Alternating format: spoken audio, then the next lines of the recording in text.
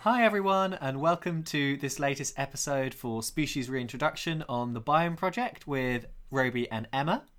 And today we're going to be talking to you about the reintroduction of the Wolverine to Britain. Or rather, the potential reintroduction. Yeah, I think we should say potential here. There's a lot of yes, controversy with this one. Well, I think there's not even a lot of controversy. It's just that no one's ever considered it because it's a little bit of a silly idea. But hey, we're going to talk about it anyway. So the way this is going to work today, I'm going to do a quick overview of the Wolverine, bring out a little bit of paleontology. I'm sure there are some closet paleontologists out there who enjoy it. I hope. Anyway. There definitely are somewhere. And then Emma's going to talk to you a little bit about the biology of the Wolverine, what its Arctic adaptations are, its diet. And then we're going to discuss not the reintroduction, because it's not happening. We're going to discuss the potential for reintroduction. And we're going to come to a fairly obvious conclusion with the Wolverine, I think. But then, like we said in a previous podcast, like we do welcome your ideas as well. So if you listen to this and passionately feel like we should bring the Wolverine back to the UK, then feel free to leave comments and let us know what you think. Yes, so, any passionate Wolverine rewilders, let's hear from you.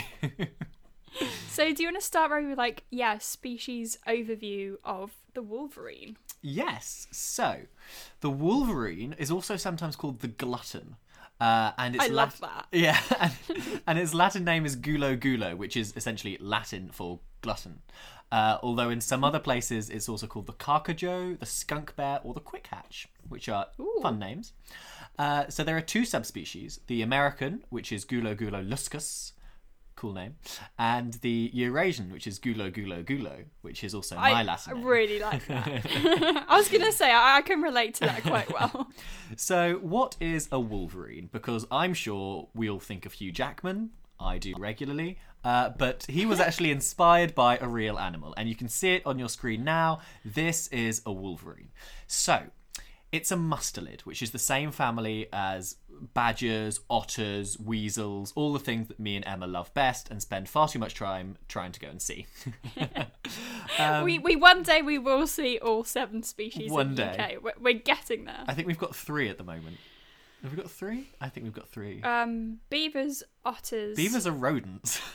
I didn't mean beavers, badgers. Badgers, otters. Oh, maybe we've just got 2. That's I swear we have more than 2. That's embarrassing. Anyway, so it's the largest land-dwelling mustelid, and it's about the size of a medium dog. So about 20 to 40 inches long, so, a pretty hefty animal, and it can weigh up to 25 kilograms, so it's a chunky boy. Wow, the glutton name fits it well. Yeah, but this is all muscle, and if you look at it, as you can see on the screen now, it resembles a bear more than the kind of other mustelids like weasels. They're all kind of long and thin. It's quite strange looking. No offense to the Wolverine, but its face kind of looks a bit Pine Martin-y in a way. I'm getting that vibe from Wolverine. Interesting you say that, because the closest relatives of the Wolverine are the martins and the teira of Latin America. Have you seen a teira, Emma? You spend quite a bit of time in Latin America. I haven't, no, but I looked one up before this, and they are one of the weirdest looking. They look so out of proportion. I don't know if you agree, Roby. It's like you have an otter and you've stretched its legs and pulled out its ears. That's how. The Wolverine forms a group called Gulonini, which seems to have originated in the early Miocene of Spain, way back in the day, with the genus Iberictis, which in turn gave rise to the late Miocene genus Plesiogulo, which was huge. This was leopard-sized. And then finally the modern genus Gulo, which arose in the kind of Pleistocene border. So they've been around for a while. The point that we need to latch onto is that they did used to live in the UK. Now they live in northern Eurasia and Alaska, Canada. They've got this circumpolar distribution, a bit like the reindeer in a previous episode we discussed. But they did used to live in the UK, and it's thought they went extinct between 8,000 and 6,000 years ago due to hunting. Interestingly, and I really am speaking to any lurking Wolverine fans out there, if anyone's got any more information on the extinction of the Wolverine, we'd love to hear it. So when we were researching this podcast, all we ever found was a date of 8,000 years ago, thought to be due to hunting. And we have no more knowledge than that. There's very little study done on Wolverines in the British Isles historically. So if you've got any information, if you're a secret Wolverine fan, let us know. So that's kind of what the Wolverine is and where it is, I guess. But what about its biology? What about its natural history?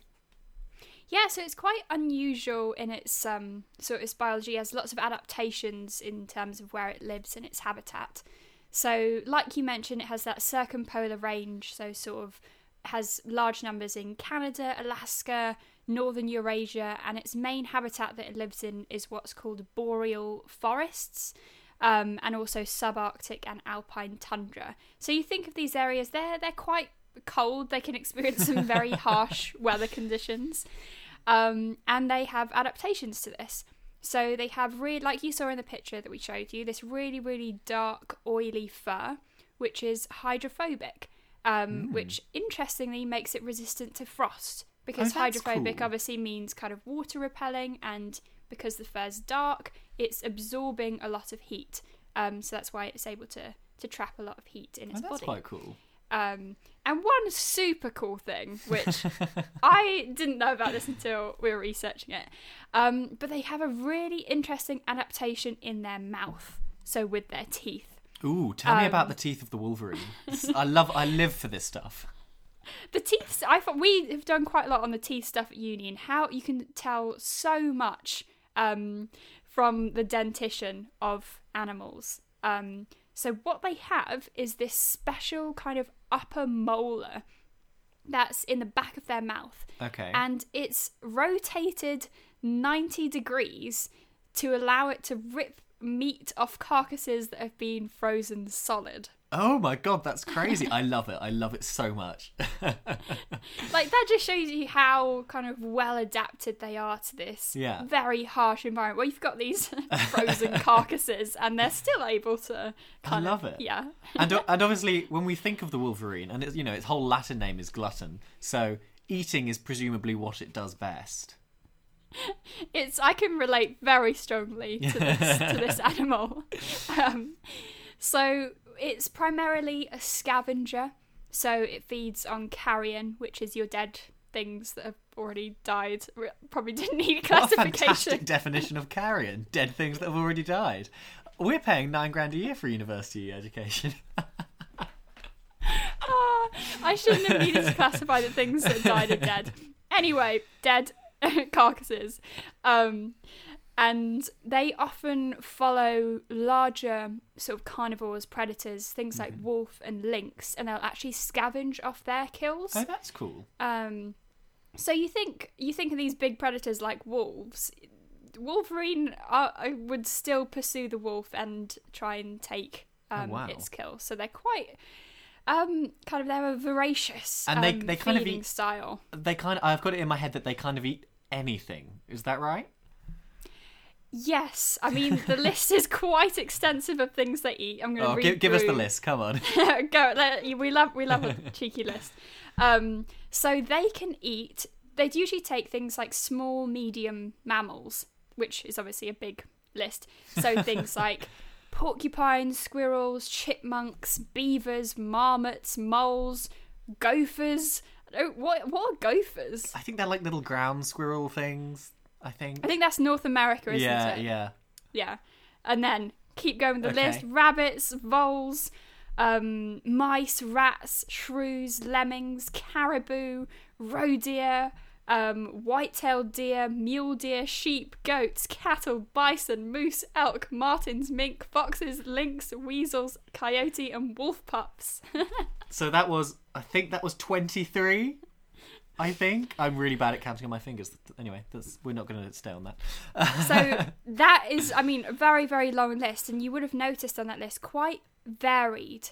So it's not just the small mammals that they're taking, even though that probably is a large part of their diet. They will also challenge and take on things like we mentioned wolf pups or lynx and things like that. So things that are bigger than, well, not bigger, but as equally kind of a predator level as them. And I guess the small things like voles and mice and rats would probably be a predation event, whereas something like a bison, I imagine, would be scavenging. Yeah, because I heard apparently there was one incidence of a wolverine taking on a full-grown moose and killing it. But apparently the wolverine also got stepped on and died shortly after. So a very wide diet, but they do pick and choose their battles, I think. No, absolutely. And I think just shows you how, like we mentioned with the teeth adaptation, like they're able to feed off these giant, possibly like a bison, like a giant frozen carcass which has been killed by something else, but they're not afraid to challenge other predators as well. So they actually have quite interesting what's called intra-guild relationships. So that's sort of like, how would you describe that, Roby? Like what that is? I guess like a guild would be a group of niches in the same area. So carnivores would be a guild, and so intra-guild relationships would be the relationships between carnivores. And I guess like avian intra-guild relationships would be the relationships between bird species, I think. Yeah. A guild is like a group of things which do similar things, I think. Yeah, no, I think that describes it well. So we're talking about sort of made kind of carnivore groups that are interacting with each other here. So say you have things like wolves, they'll be kind of one of their natural predators, so they'll predate upon wolverines. And often when you have wolves coming into an area, that causes wolverines to leave and kind of abandon the area. So there is that kind of pressure forcing the wolverine out. So they know they're not top... I was about to say top dog. No, the wolf is the top dog. They know they're not top mustelid. In a way, but also they will confront other carnivores. So they have often had confrontations with things like puma, lynx, black and brown bears. And most of the time, like you mentioned, when they try to take on something really big, they lose. But there have been cases where Wolverine have driven off and even killed these larger animals. So they're quite kind of... they can be ferocious predators as well as scavengers, I think is the point to make. And I guess, I mean, I'm just imagining this Wolverine taking on a grizzly bear. But one thing to mention is that a lot of the studies of Wolverine's intra-guild relationships with other carnivores come from, trappers' tales way out in the middle of the Siberian wilderness. So it's quite hard to confirm them. But there is one anecdotal report of a Wolverine killing an adult polar bear.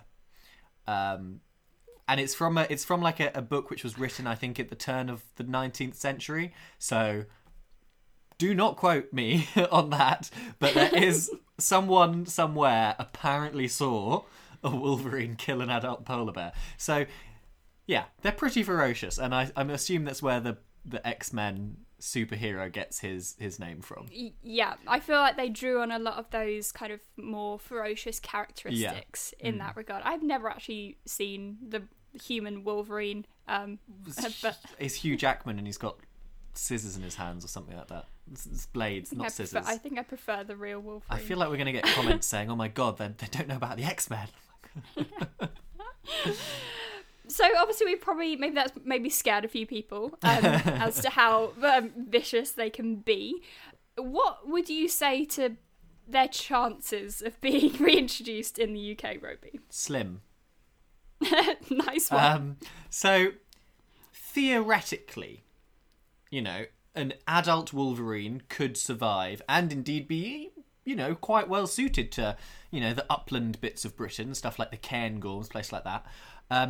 But there are quite a few issues I have with reintroducing the Wolverine. Like, we're not addressing a current issue. No one is trying to introduce it now, so we're not criticising anyone. We just kind of thought, okay, well, what went extinct in Britain? What could you bring back? And the Wolverine is the one which did go extinct. You could bring back.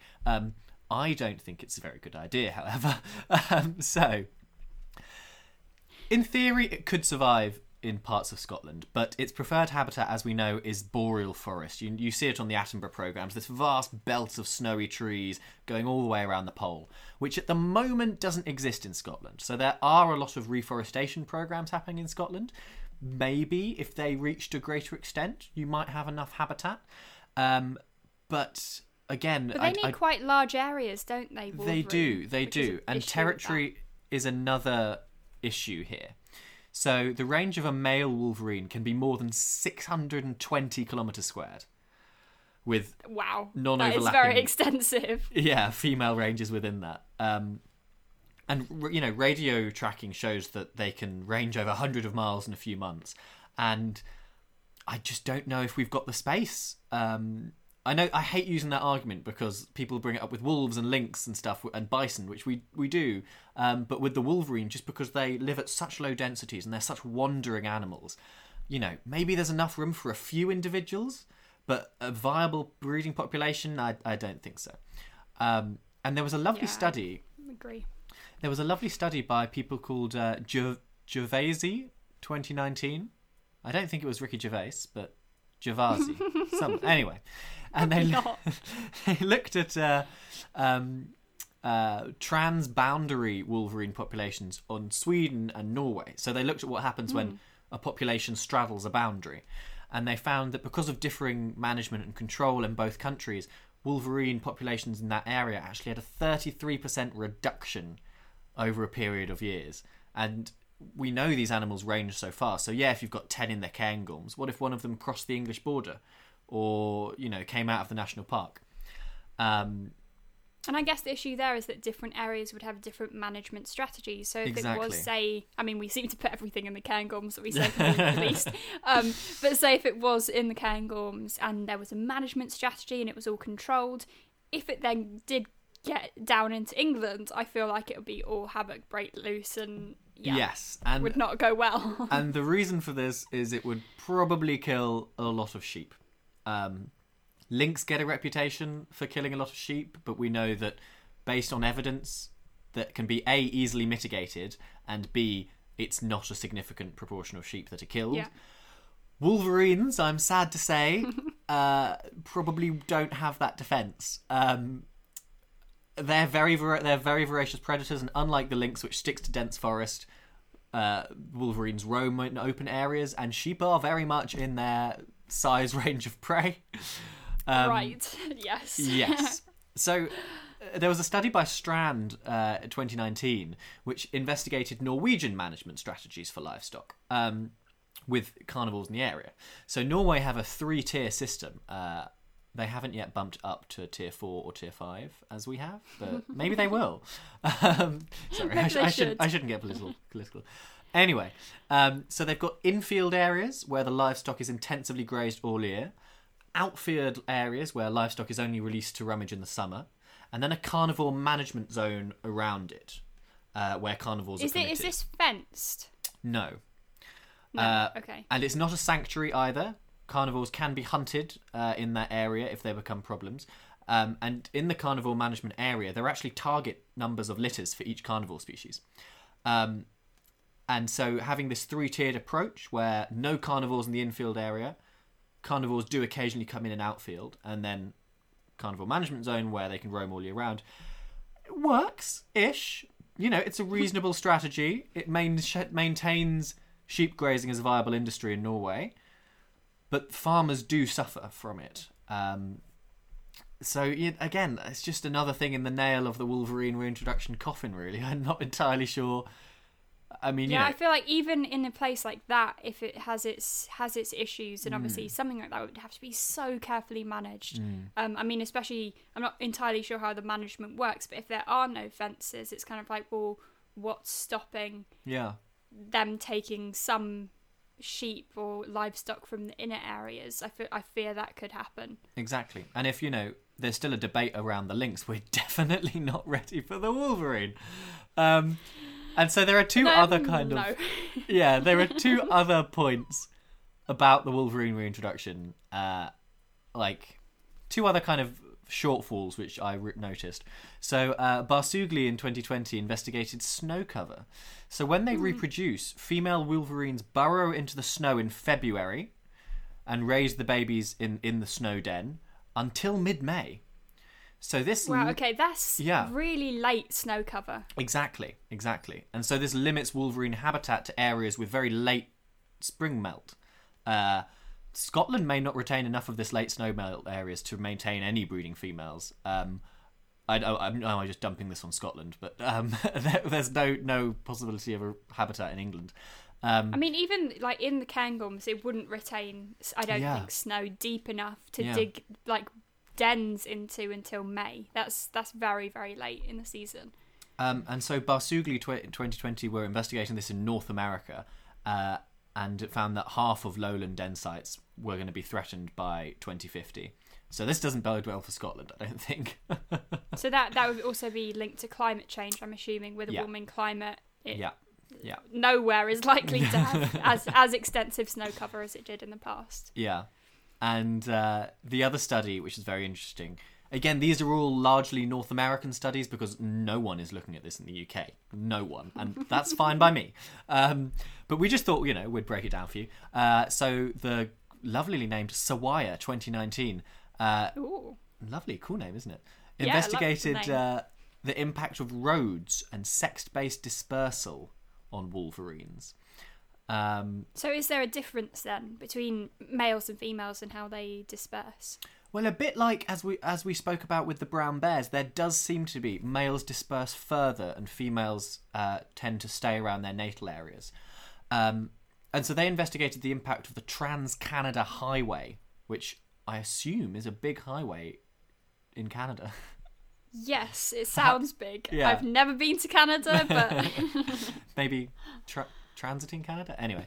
And they found that sexed bias dispersal across this road led to weak population structure in males and genetic isolation and demographic isolation along sex lines. So you'd have a group of males, a group of females, and they wouldn't cross over. Right. And, most of Britain is crisscrossed by roads. So...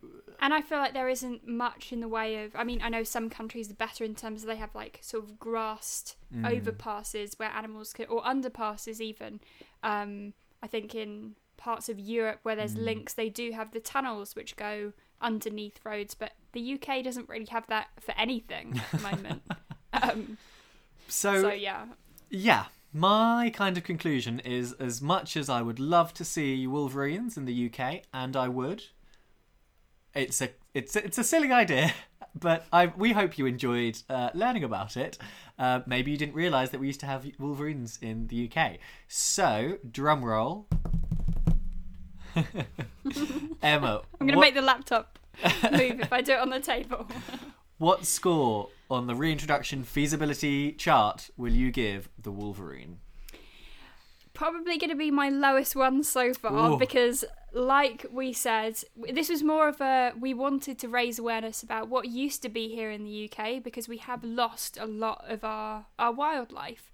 But I'm going to give it probably a 3 because I think, like for all the reasons we've mentioned, they are very kind of ferocious predators as well as scavengers. They would take large numbers of sheep. Skeep? What is a skeep?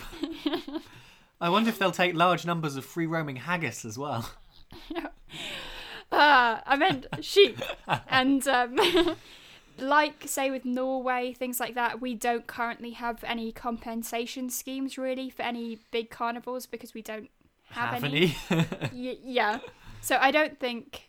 And with all the habitat suitability, there just, I don't think, is enough snow cover or enough vast expanses of land where they could travel. But what about you? Are you going to go as low as 3? I was going to give it a 4, but at the end of the day, I think we've both come to the conclusion probably not going to have wolverines for a while. And, all the same reasons as you. Not enough habitat, not enough reproductive habitat. And, they'll kind of just eat a load of sheep. They're maybe not very well suited to our farming driven UK society. And also, they need space. They need all of Russia to roam about in. And we can't offer them that. And so I don't think we should try and bring them back when we can't give them what they need to survive, regardless of whether they suit us. I think if we can't provide for them, we probably shouldn't bring them back. But yes, we hope you've enjoyed maybe a little more light-hearted episode where we discuss the Wolverine. But again, if any of you are Wolverine, nerds deep down, and we'd love it if you were, and you know more about the Wolverines in Britain, please do comment and let us know, because we found very little. I think that's the thing, because it's not something that people have realistically considered for the reasons we've mentioned. It's not something that's really been looked at, so there's very little sort of evidence on this. But we hope you enjoyed it, even if the outcome is that we're probably never going to have Wolverines here in the UK. But if you want more updates about podcasts, documentaries, things that we're doing, you can follow the Grizzly channel on YouTube. You can search for the Biome Podcast. And then we also post stuff on Instagram as well. So we are Biome by Grizzly on there. And if you want to check us out on Instagram, we also post stuff and go on cool wildlife tangents sometimes. And eventually we will get all 7 species of UK mustelid. We're at 2 so far, but if you want to... watch our search for all the mustelids. We've got plenty of badger and otter footage on our Instagrams that we've managed to go out and shoot. So shoot with a camera, not with a gun. Oh my god. Yes, yeah. But yeah, so we are Emma Hodson Wildlife and Roby Watkinson Wildlife on Instagram. So thanks for listening. We hope you enjoyed this bit more lighthearted, maybe less serious reintroduction video. But thanks for listening, and we will see you next time. Bye.